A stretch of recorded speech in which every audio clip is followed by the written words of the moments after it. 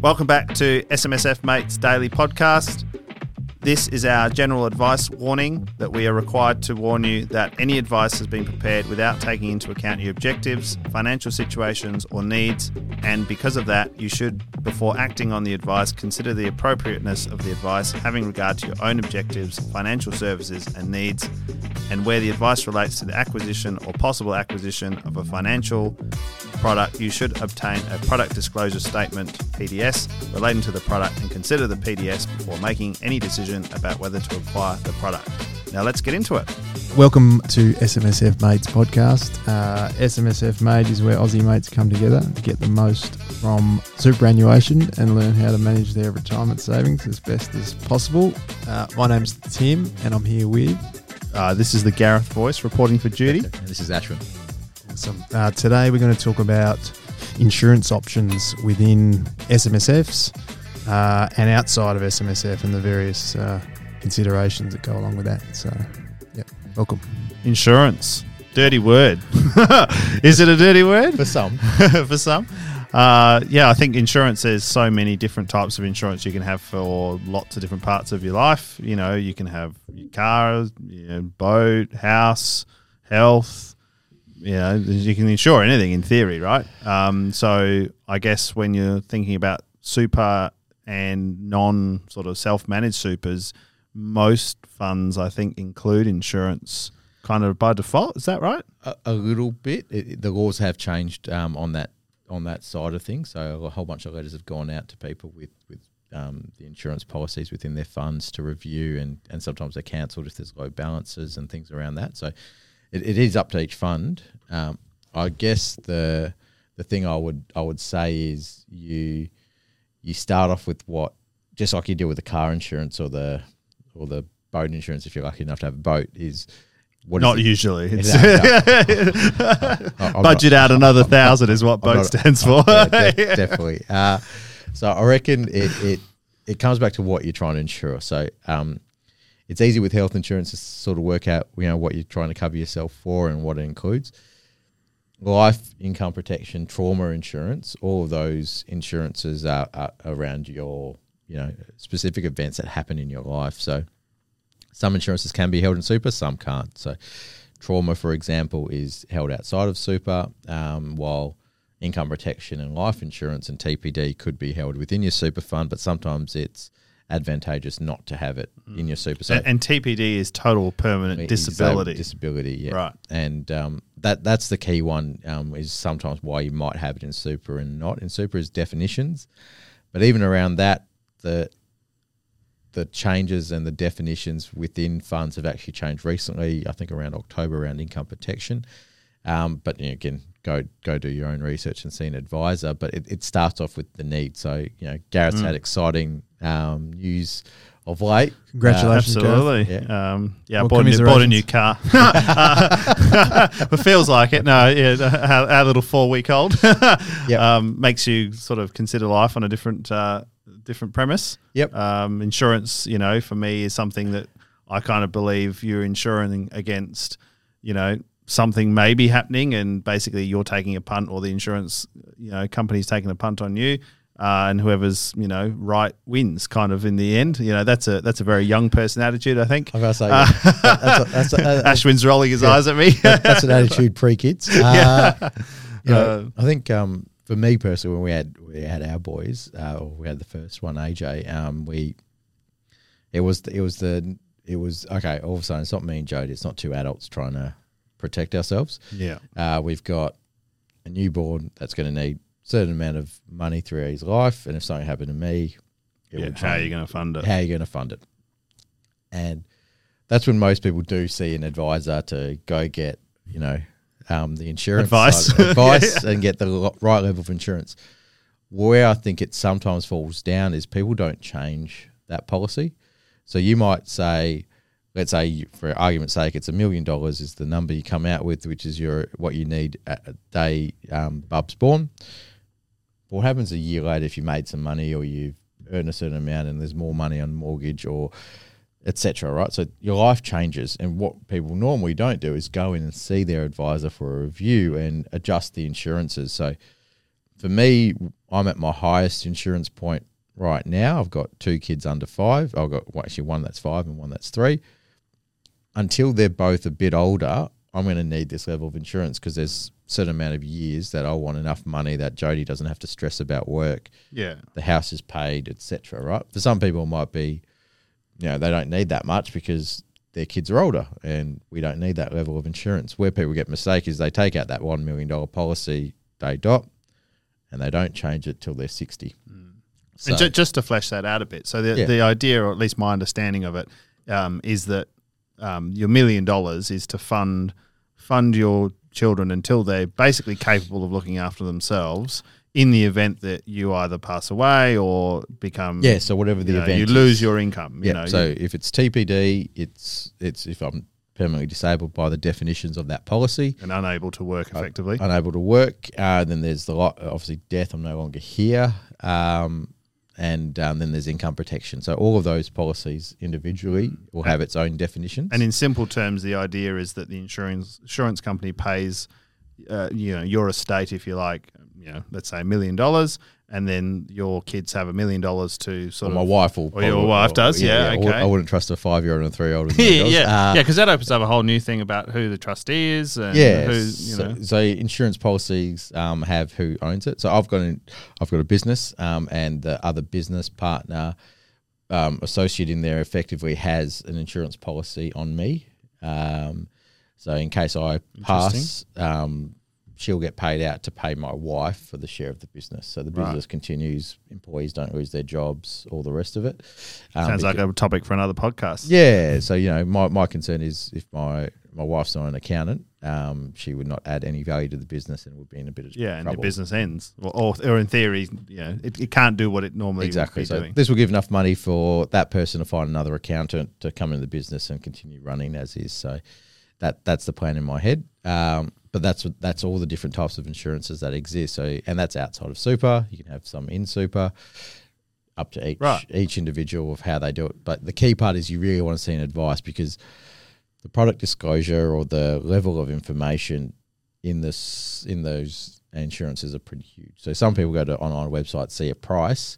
That's a guide, but you get loadings based on your health or your disclosures. So at the moment, I'm not sure if the camera's showing it, but it added about 20 pounds here, and that's an extra 50% loading I'm paying on a couple of my insurance policies. Is it really? Because of the weight. So wow. It is reviewable. So if I lose the weight, I can go in for a review and the premium will drop. So that's effective. Yeah, so it's a lot more complicated than going online and getting some car insurance, right?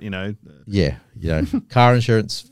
Fairly straightforward. Again, you still have to read the product disclosure documents, but it's general in nature and it's common in there, right? There's certain things that might not be covered in your policy. If you've got a family history of heart issues and things like that, they may either put a loading on it or they might even take it off as a restriction. But if you don't disclose it, you're not. So the key thing is do it when you're fit and healthy, because there's generally not a review again once the policy's in place. But you should also every few years review the level of cover. Yeah. So if the level of cover is still $1 million, but you just won lotto, probably don't need it anymore. You have people call you all the time going, well, why am I paying this premium? You're making that option to pay the premium. It will pay out if you meet the conditions of the insurance, but do you still need it? If you've got, and I think obviously you've also got to kind of consider your lifestyle, right? Certain people live in different ways. And I guess if you have $1 million house with a $500,000 mortgage and then you want your kids to live in the same house, then you need to be able to pay the $500,000 somehow. Yep. But then if you live in a $10 million house with a $5 million mortgage, assuming you can do that. Yeah. Same applies, right? So, that number really probably needs quite a bit of thought.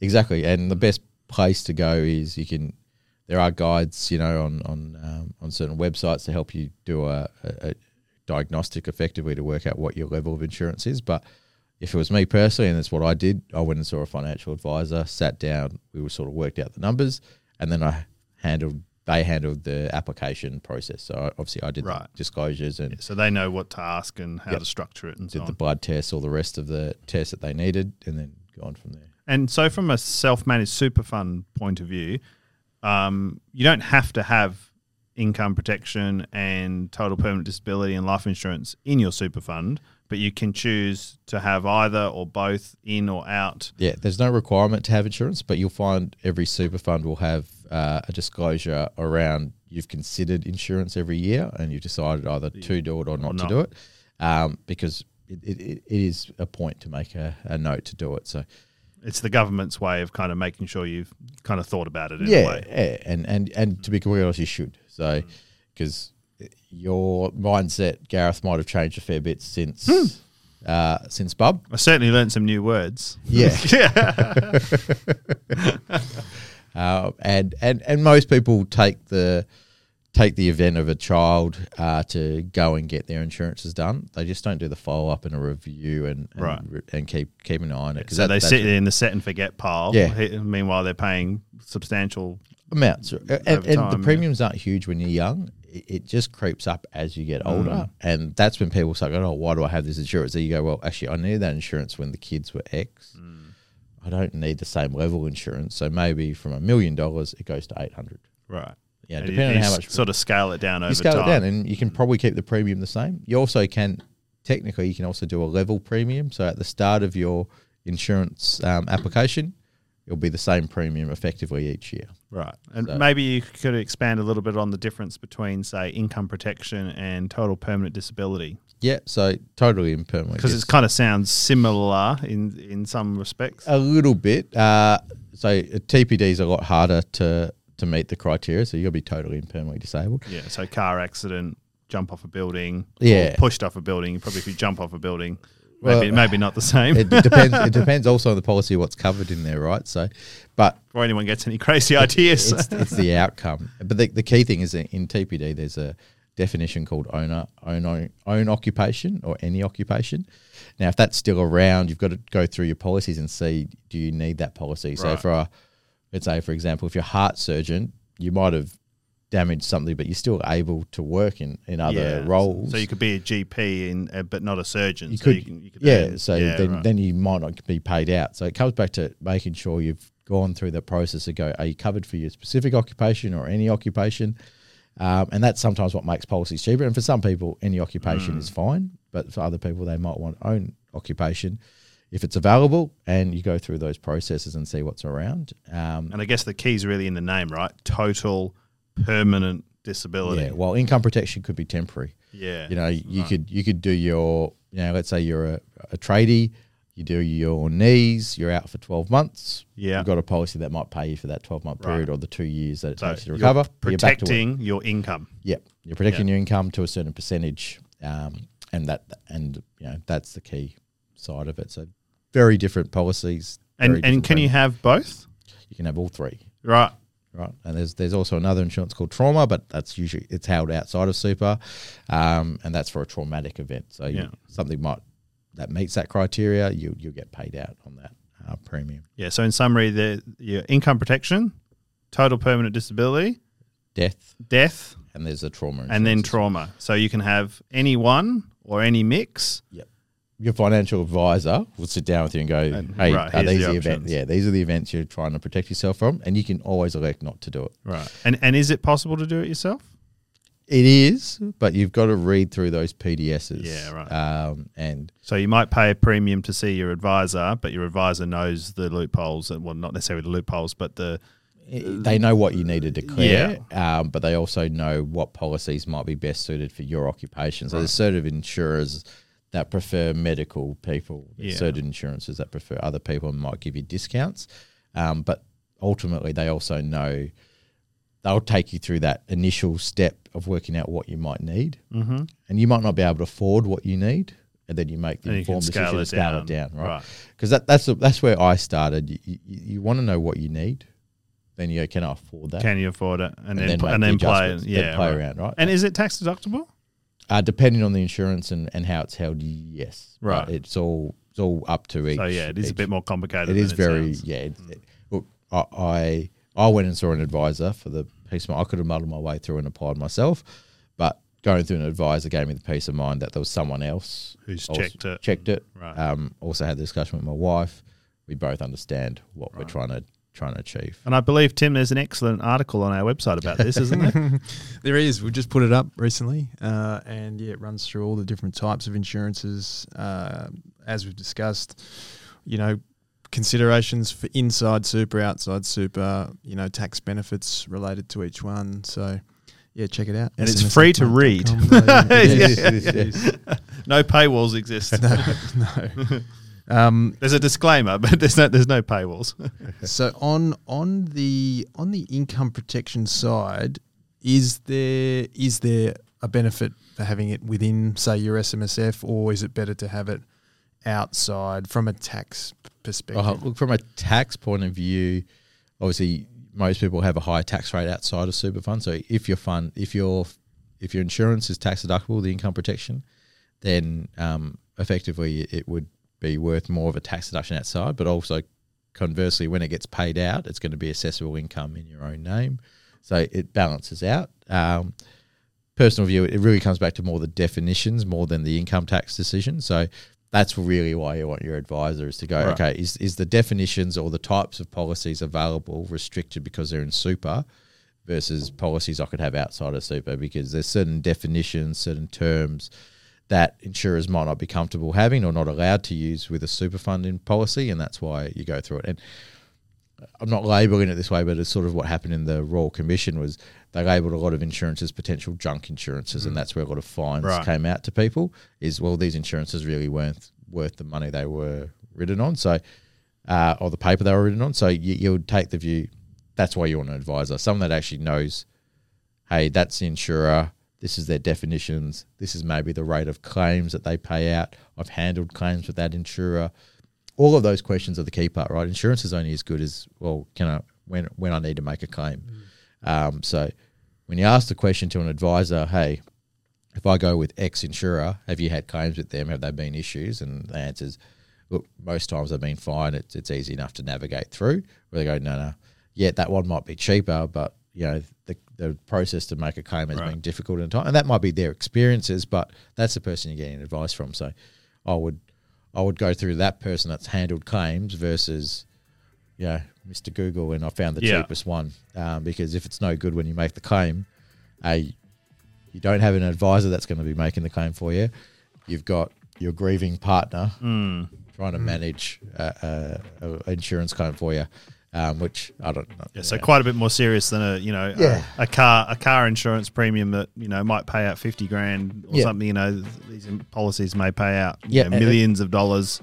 So there's going to be a bit more research. And some financial advisors will charge a fee, some will take the commission from the premium, but ultimately they're there to navigate your needs when you need it. So it's effectively a fee-for-service scenario. And it sounds like you really want to do your research on the advisor to make sure that they've got some experience and and credibility long-term. If you see someone who maybe won't be around in 5, 10, 15 years, how does that work? Look, I think the 5-10 years potential is let's say it's an older advisor you've seen. It might be a concern, but also that person's also got a wealth of knowledge over years. Yeah, sure. So there's a bit of a trade-off. It's a trade-off. But ultimately, they will sell their practice, obviously, prior to retirement, and that insurance will still be in place. Yeah, so right. So it's not connected to the advisor, and so it's connected to So your insurance will be that insurance. If a new advisor changes, they just add their name generally to your policy. They might do a review when they meet you to make sure it's still the right insurance for you, but they'll go through the pros and cons with you at that time. Right. Great. Thank you for joining us once again. If you're interested in our waffle about self-managed super funds, feel free to join us on smsfmate.com.au or search SMSF Mate in Spotify.